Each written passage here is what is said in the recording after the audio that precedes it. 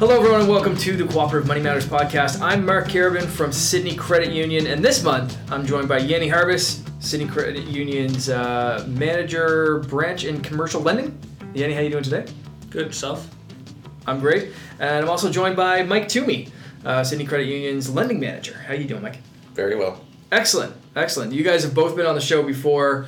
I don't think we need to go too much into the introductions there because hopefully people will have listened before. If you haven't listened to the prior episode with, or any of the prior episodes, not just the one with Yianni and Mike, go back and do that now. Of course, subscribe and rate and share with your friends because the more people that listen to this, hopefully the more people we can help with some financial issues and all that kind of stuff. Today, speaking of financial issues, big topic for Financial Literacy Month this month is being stressed about money. So throughout their lives, nearly 1/3 of all Canadians feel very stressed about money. That's not just a little bit stressed. They can't afford the newest iPhone or whatever it is. Like this is very stressed, and that's 1/3 of all Canadians on a regular basis. Either often or all the time. Like this is a daily, weekly, monthly, yearly occurrence that's ongoing, and this is according to the Angus Reid Institute, who did a big study on this fairly recently. So with November being Financial Literacy Month, we thought we would discuss some ways that you can invest in yourself and help your financial well-being. So first off, let's talk about debt. Do either of you want to chime in right off the bat with some of the most common kinds of debt that we see our members coming in and dealing with? Yeah, one of the most common kinds of debt would be student loans, credit cards, right, car loans, finance loans, furniture loans, TV loans, laptop loans. Everything. iPhone bills, Samsung bills. Yeah. People don't think that that's a debt, but when you sign up with zero down, it's really a loan on your bill. Right. And you have to commit to pay that loan down, just Right. like any other loan. So what are some things, when people come in and they're stressed about this stuff, what's the first thing you usually do to start the ball rolling on dealing with that kind of stress? I would say try and figure out how they got there in the first place. Okay. What they think is going to, what they think we may need to do to try and help them get to where they want to go. And the solution that they're looking for, is it the right one or is it just a Band-Aid? Right. We try to avoid Band-Aids. Right. So what are some of the right solutions for people in most of these situations? Or is it depend on like a person by person kind of thing, or is there usually a right way to do things and a wrong way to do things that you normally see? There's always a right way and a wrong way to do things. It is mostly per meeting that you have. So each person's situation is going to be a little bit different. The reason why they got there could have been something completely out of their control, maybe an illness, loss of a job, loss of a spouse or a partner or family member, something like that, loss of a vehicle, major repair to your home, anything like that. So if it's one of those situations, then we need to see what's left, see what type of damage it has created, and see what we're working with. Then there's always the other stuff that, you just have too much fun or you spend too much on your credit cards or the limit is there, you don't have self-control, and you just want to roll it into a loan or back into your mortgage or something like that until you're maxed out on that, and then you get to a point where you can't have any more. Right. Yianni, do you have similar experience with the same kind of stuff, or have you noticed anything else that Mike may have missed in his descriptions there? No, I think Mike hit it right on the nose.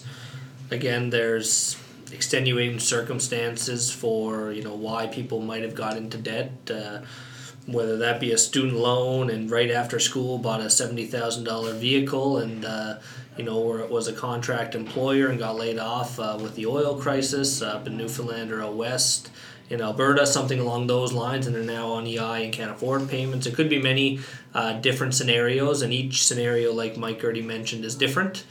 The only other piece that Mike said, and I'll reiterate in maybe different words, is it's always great to go and sit down with someone and talk about your options and potentially see a financial planner or certified financial planner of some sort, maybe to get you into the right direction or back in some sort of direction. Right. I think we'll get into that a little bit later, but I wanted to kind of start things off. If there's someone listening who is maybe fresh out of school or going to be out of school really quickly or really soon, like, this year, the end of the year, something like that. They haven't built up too much debt yet. Maybe they have a student loan, maybe they don't. Let's start with that person and talk to them specifically right now. Someone who is young, they haven't developed any bad financial habits yet. They haven't built up too much, if any, debt. What are some things that you guys would suggest people do to start developing good financial habits? Sure. First off, right after school or during school in your last year, get a job so income is coming in. That's always huge. Once you know what job you're getting and when you're starting, setting a budget to know what I have to pay, whether that be a student loan or rent, a car payment, whatever the case may be. Set a budget. Be realistic about it. If possible, because you're probably, hopefully a tad younger, finishing your first degree, etc., you're undergraduate, live in your parents' basement for as long as possible if you can. Again, not paying rent, having groceries, etc., gives you the opportunity to pay down a debt that you might already have, like a student debt, prior to going out on your own. And these are if possible type of scenarios. But again, do a budget, be realistic, get a job, and go from there. What I do find is the second people get a job, they feel that they need to, maybe it isn't fear of missing out or living like the Joneses. They got to now buy a vehicle. They now need a $1,200 condo for rent or whatnot. Just be realistic with your budget. Live at home if possible, and be employed. And there, for each thing you said, there are various levels. If you can't live in your parents' basement, you don't need to buy a house. Maybe you can rent a place. You may not be able to rent a big place on your own, so maybe you'll have to get a smaller place with roommates. Same thing for the car. Sometimes, like, I know when I graduated, the job I got was about a half-hour drive away from where I was living, which was in my parents' basement. So I needed a car, but it was, you go around, and of course, I'm starting to make some money, and it was, I want a new car. So I'm going around to the car dealerships and looking at new cars, and then just kind of snap myself out of that and said, okay. I need to step back. There are used cars that I can get that are a couple of years old, and then, I was balancing that between, like, how old do I want versus how much I'm going to have to put into that car versus getting something that's a couple of years old with some money knocked off of it but might still have a tiny bit of warranty. Exactly. Be able to get me on my feet. So there are those kind of balances as well, right, where you have to be realistic with yourself and your budget, and that's where budgeting, I guess, comes into play. But you also have to kind of be realistic with yourself, right? Yeah. Again, from personal experience, and I didn't live in my parents' basement for too long after university, there's discretionary and non-discretionary spending. So needs and wants, things you have to pay and things you're choosing to pay for. I think that's where any budget should really start, and again, being realistic about it. Right. Mike, any other good financial habits that people can develop right away? Yeah, no, I agree with everything that was just said. I think the biggest thing you need to learn and understand is the value of the dollar. So you know how much money you're earning, you know how much effort it takes to earn that money. So if you're just going to spend it on anything, is it worth the effort that you put into it to get that dollar? And then that way it'll allow you to really look at your budget and see what you're spending money on, if you have to go to the Tim Hortons drive-thru every day, or if you could buy a box of coffee and then bring your own to work. Stuff like that. And then once you understand the value of a dollar, you need to understand the value of yourself, and the first bill in your budget should always be yourself. So you shouldn't cut yourself out for, weekend snacks or something like that. So, whatever you earn, whether it's a little or a lot, put away a certain percentage of that on every payday, because basically you're the most important part of your budget. Right. Right. For people who might have kids that want to start those kids, is there a way that parents can kind of start teaching their kids at a young age good financial habits? Like, when is it ever too early to start with good financial habits, with allowances, or teaching your kids? When you said the value of $1, that really struck a chord with me. My parents kind of instilled that, like, here's the value of this from a very young age. It was, here's the money, and here's how much this cost, and here's how long it took you to earn that, and that was kind of instilled in me. Is that something that you guys would suggest every parent should do? Sure, it's not for us to tell other parents how to raise their kid, but there should be some value put on how much it takes or how hard you have to work to earn $1. So whether that be a simple thing like chores is a great way and a place to start with children. Right. Sydney Credit Union also has the Fat Cat program that does instill the value of money at an early age through some of the elementary schools that the Fat Cat program is with. So I think that's another piece to elaborate on. Perfect, yeah. Now, budgeting can definitely be a hard thing to wrap your head around if it's not something they teach in school, how to make a budget. Funny, eh? I know, yeah, you can remember the Pythagorean theorem or whatever, but it's when it comes to budgeting, it's not really focused on. So we've mentioned budgeting a few times, but for someone that's sitting here listening going, how do we even start a budget? Mike mentioned paying yourself first, but what does that mean? Is there a percentage value? Where should people start, and how do people go about building a budget? Is this something they should just be Googling, or are there a couple of things that you guys can kind of instill that people might have a good jumping off point? I don't know. In my opinion, the best tool for a budget is just a pen and a paper. You know how much money goes into your account on payday, and then you subtract the cost for what you need to keep the roof over your head, and then your necessities. So you're going to eat, and your power and your heat.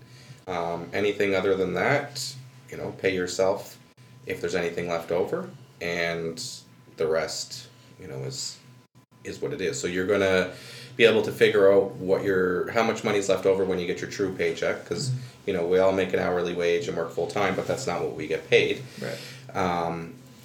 So when you see the money go into your bank account, then a lot for every $1. And if you're the person that you can't do that because it goes into your bank account, then take it out at the bank machine and put it in dollar bills on your table and put it in piles. So this pile is for rent, that pile is for food, and the next pile is for whatever. And if you want to allot yourself a couple dollars out of that budget for entertainment or fun, then do that as well. Right. Write everything down. Yeah, I like that visualization trick. I've never done that with a full paycheck, but I think that'd be kind of kind of a trippy way to do things. Like, just get my whole paycheck in dollars and cents and start stacking things up. I think that for me, as a kind of creative visual person, that could be a really powerful trick that I've never employed myself. I've always taken a pen and paper and written things down, like you mentioned before, but I think that just kind of takes it to the next level of, like, this is all your money for a week or for 2 weeks, and here it is on a table in front of you. Now start, stacking it up, build your empire, kind of thing. Right. It's, Exactly. Yeah. Any other things you can throw into that pile? How do you budget? Are you the same way, or do you have a different kind of approach to it?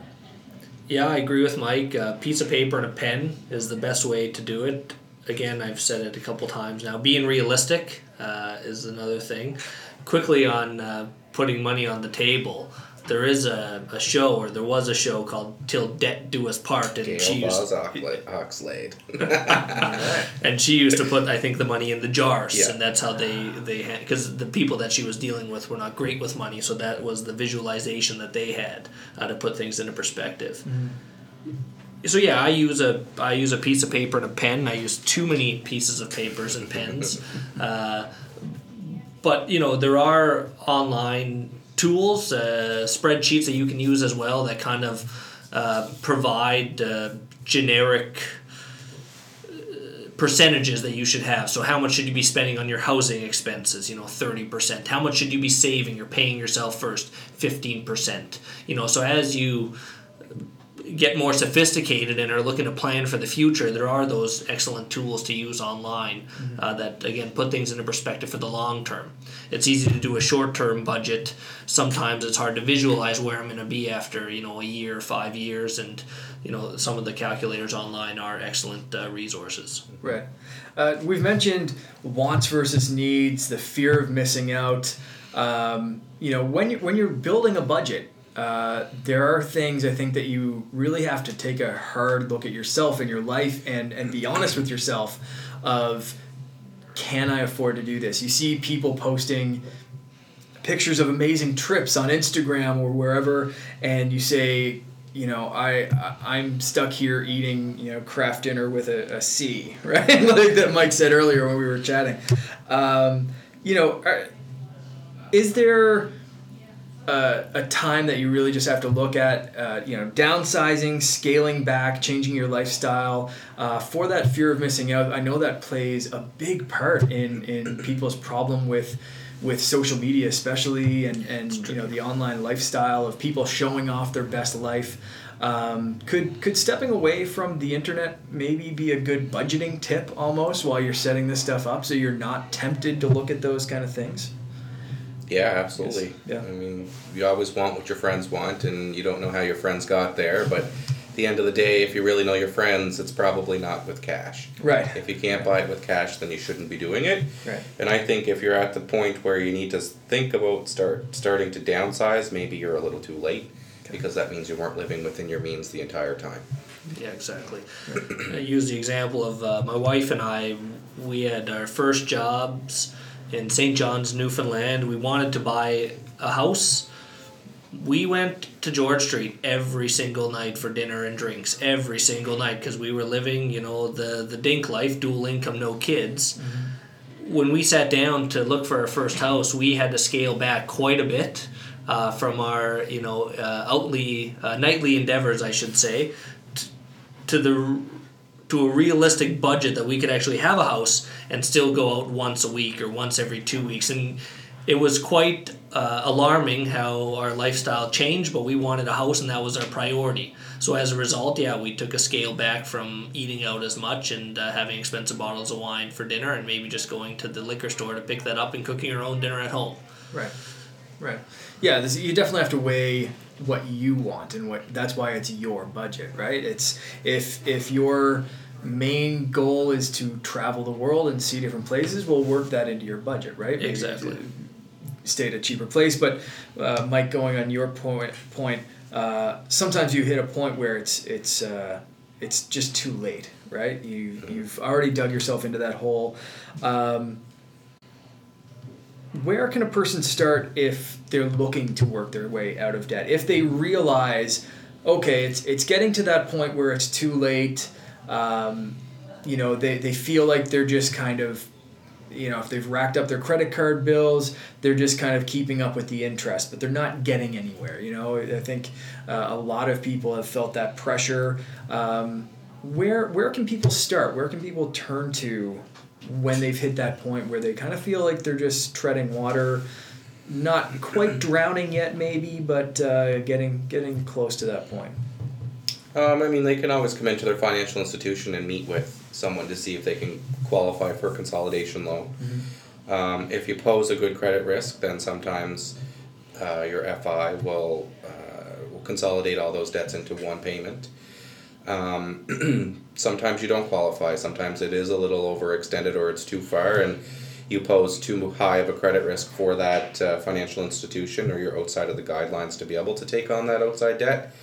And a lot of people think, well, I'm paying it now, why can't you put it into one that's going to make it a smaller payment? It will make it more manageable for me. Mm-hmm. But sometimes it's just not that easy. So if you are one of those people that you are not able to qualify for a debt loan, what you need to do is you need to make a budget, look at what you owe and who you owe. A lot of times people will focus on the bigger balance. It's not always the right thing to do. You should focus on the higher interest. So make your minimum payments on the things that are lower interest. See the thing that's the highest interest and pay aggressively on that. So for example, if your minimum payments are $20 on 2 other bills, and then the one with the highest interest, you can put $100 a month on that. So you put your $100 a month on that until it's paid off, and then you take that $100 a month and you put that $100 a month plus the extra money onto the next one. That's now $200 a month on that one, and then you cycle that down. So you don't take the money, the extra money, I guess, that you would say, that you're saving each month on the debt that you started to pay off first, that is now paid in full. Right. You continue to pay out the same amount of money, just higher amounts on those other debts. Yeah, because you've already budgeted for that amount, so it makes sense to not say, oh, hey, I've paid this off and now we can go to 2 extra movies a month. Mm-hmm. It's, no, I've paid this off and now I can take that money and put it towards paying something else off. The other realistic thing is you want to try and see if you can do that as within 36 months or 3 years, or as close as you can. 3 years or 36 months is, it's not a short time, but it's not an overly long time. After the first year, you're like, okay, I only have 2 years left. Rather than if you're looking at a 5-year loan or longer, people tend to get discouraged and fall off the rails a little quicker. Got it. Is it good sometimes to set automatic payments and that kind of stuff if you know that's within your budget? They're pretty easy to set up for most financial institutions. I know for us, they're very easy to set up through our website, through a mobile app. You can schedule payments and all that kind of stuff, whether it's biweekly, monthly. Is that something you suggest people do and to be able to stick within that budget and not fall off the rails? Yeah, definitely. Because if you're worried that you're not going to have the money in your account for it to come out on the date that it's due as a pre-authorized debit, then you probably shouldn't have that. Right. So whether that's your cable and internet bill or your cell phone bill because you have 10 gigs of data, or you have 3 lines on your phone because everybody wants it, anything like that, if those things are not necessary to have, then you don't need to have them. Right. Yeah. Consider payday transfer day. Yeah. The money is in the account and everything's been set up to leave that account, and whatever's left in that account is essentially what you have left to spend. Right. Or that's some of the best practices people use. Having a different account for where your bills are supposed to come, to your points earlier, having that pre-authorized debit already going to the bill payee that you have to pay. Makes it smoother. It doesn't give you an opportunity to necessarily take money that you would have left in there till the end of the month to make payment, and you're paying less interest over time if you're paying it every single week or whenever your pay frequencies are, as opposed to just waiting till the end of the month. Right. And it also develops or creates credit history. Exactly. So maybe you have come in and you were declined because you're overextended, but you worked hard on it and paid it down. Staying current and making those extra payments is actually going to increase your credit score, which makes you a better credit risk. So then once this is gone after your 36 months, if you did want to look at buying a home or taking a vacation because now you have a budget, then you could possibly qualify for something that's at a lower interest rate. Excellent. For people that might be embarrassed to talk with friends or family or something about that, we've mentioned coming into your financial institution. Do most financial institutions offer just kind of free advice and that kind of stuff? Like if someone's listening and saying like, I can't afford to go to a financial planner, that's someone else I have to pay. They think it's the same as paying their taxes, and you pay someone to do that, and they're like, I'm already struggling. Why am I going to pay someone? Are there free services for people to come in and get a little bit of budget advice? Yeah, especially at Sydney Credit Union. Absolutely. Yeah, everything is free except for service fees, but our advice is always free. So you're more than welcome to come in and sit with anybody to talk about anything that's going on, making a budget, making a plan, whether it's paying yourself or paying down debt or saving for a home or getting a home, whatever it is. We're here and we're always here, and it's the most important thing to know about that is it's going to take more than one appointment.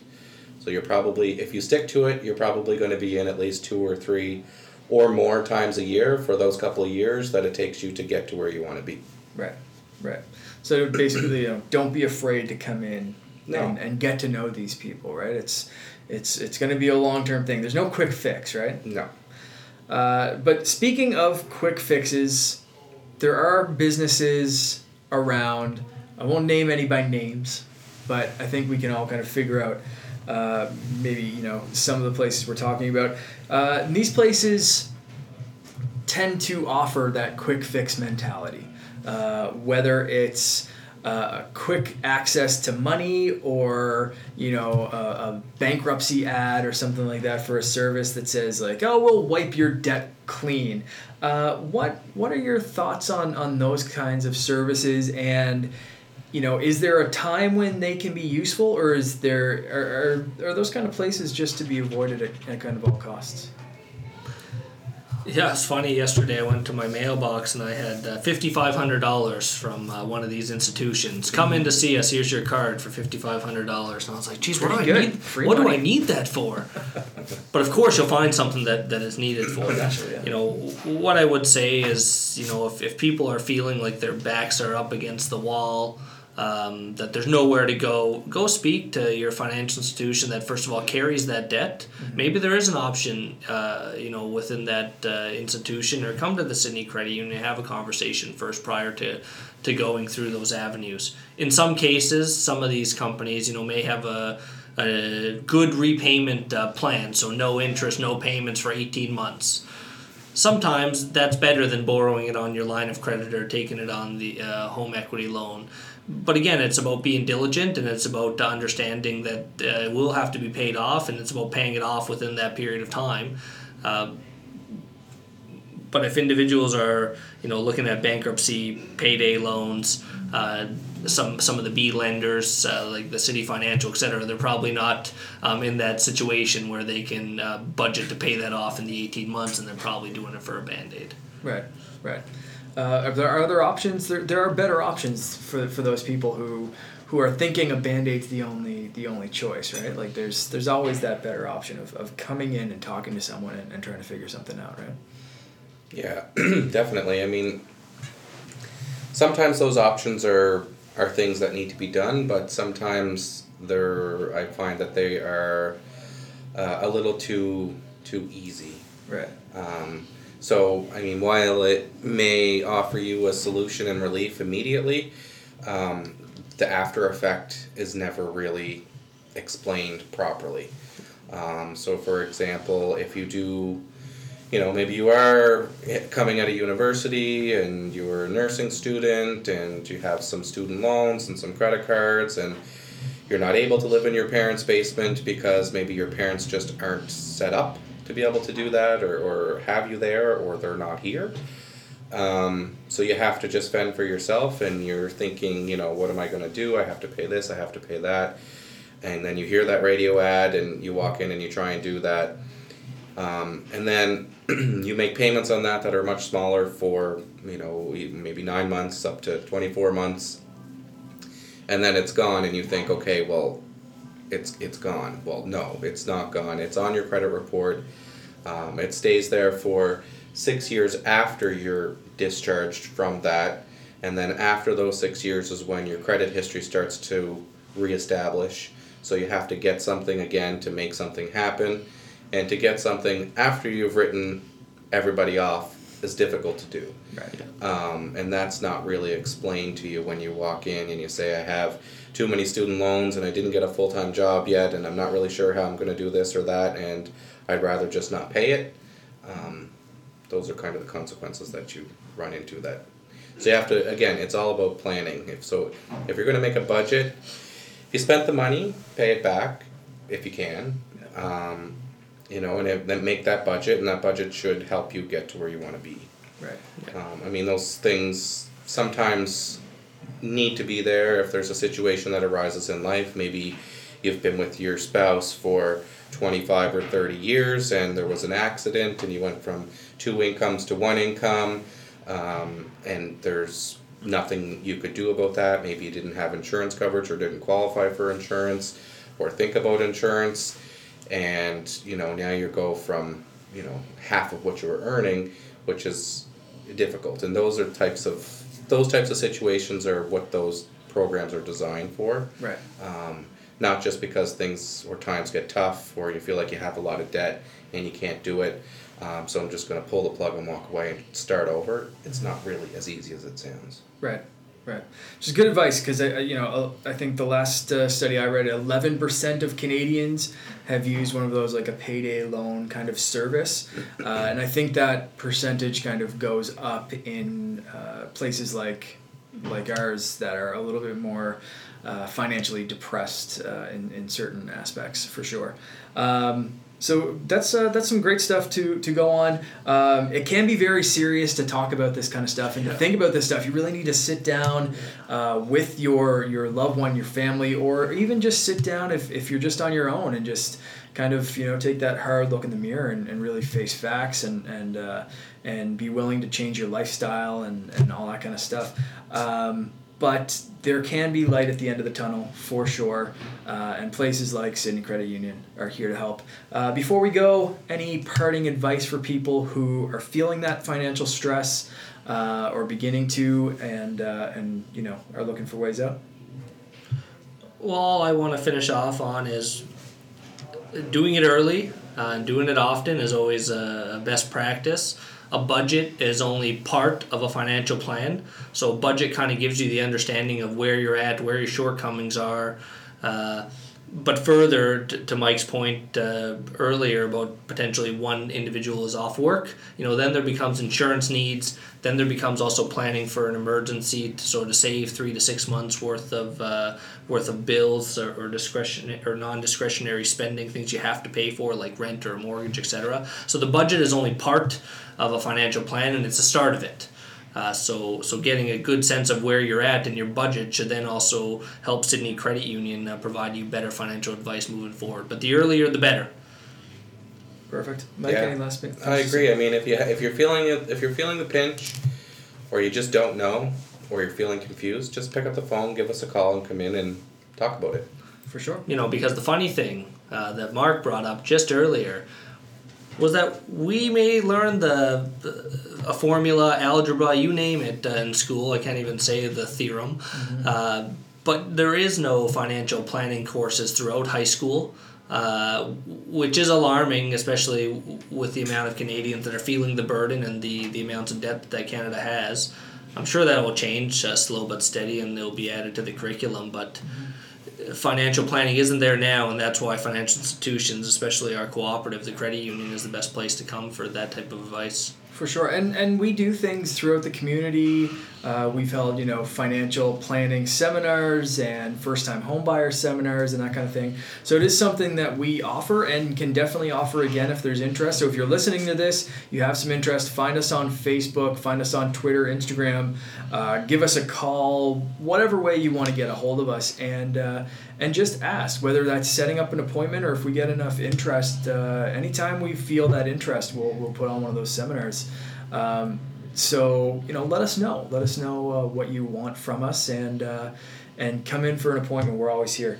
I think we're going to wrap up there. Thank you very much for listening to the Cooperative Money Matters podcast from Sydney Credit Union. Hope you subscribe, rate us on whatever podcast service you're listening on, and share this with your friends, because everyone at some point, it seems, deals with a little bit of financial stress. It might not be all the time, but everyone seems to go through this at some point in their life, so it's very useful information to have. Thanks very much for listening. Until next time.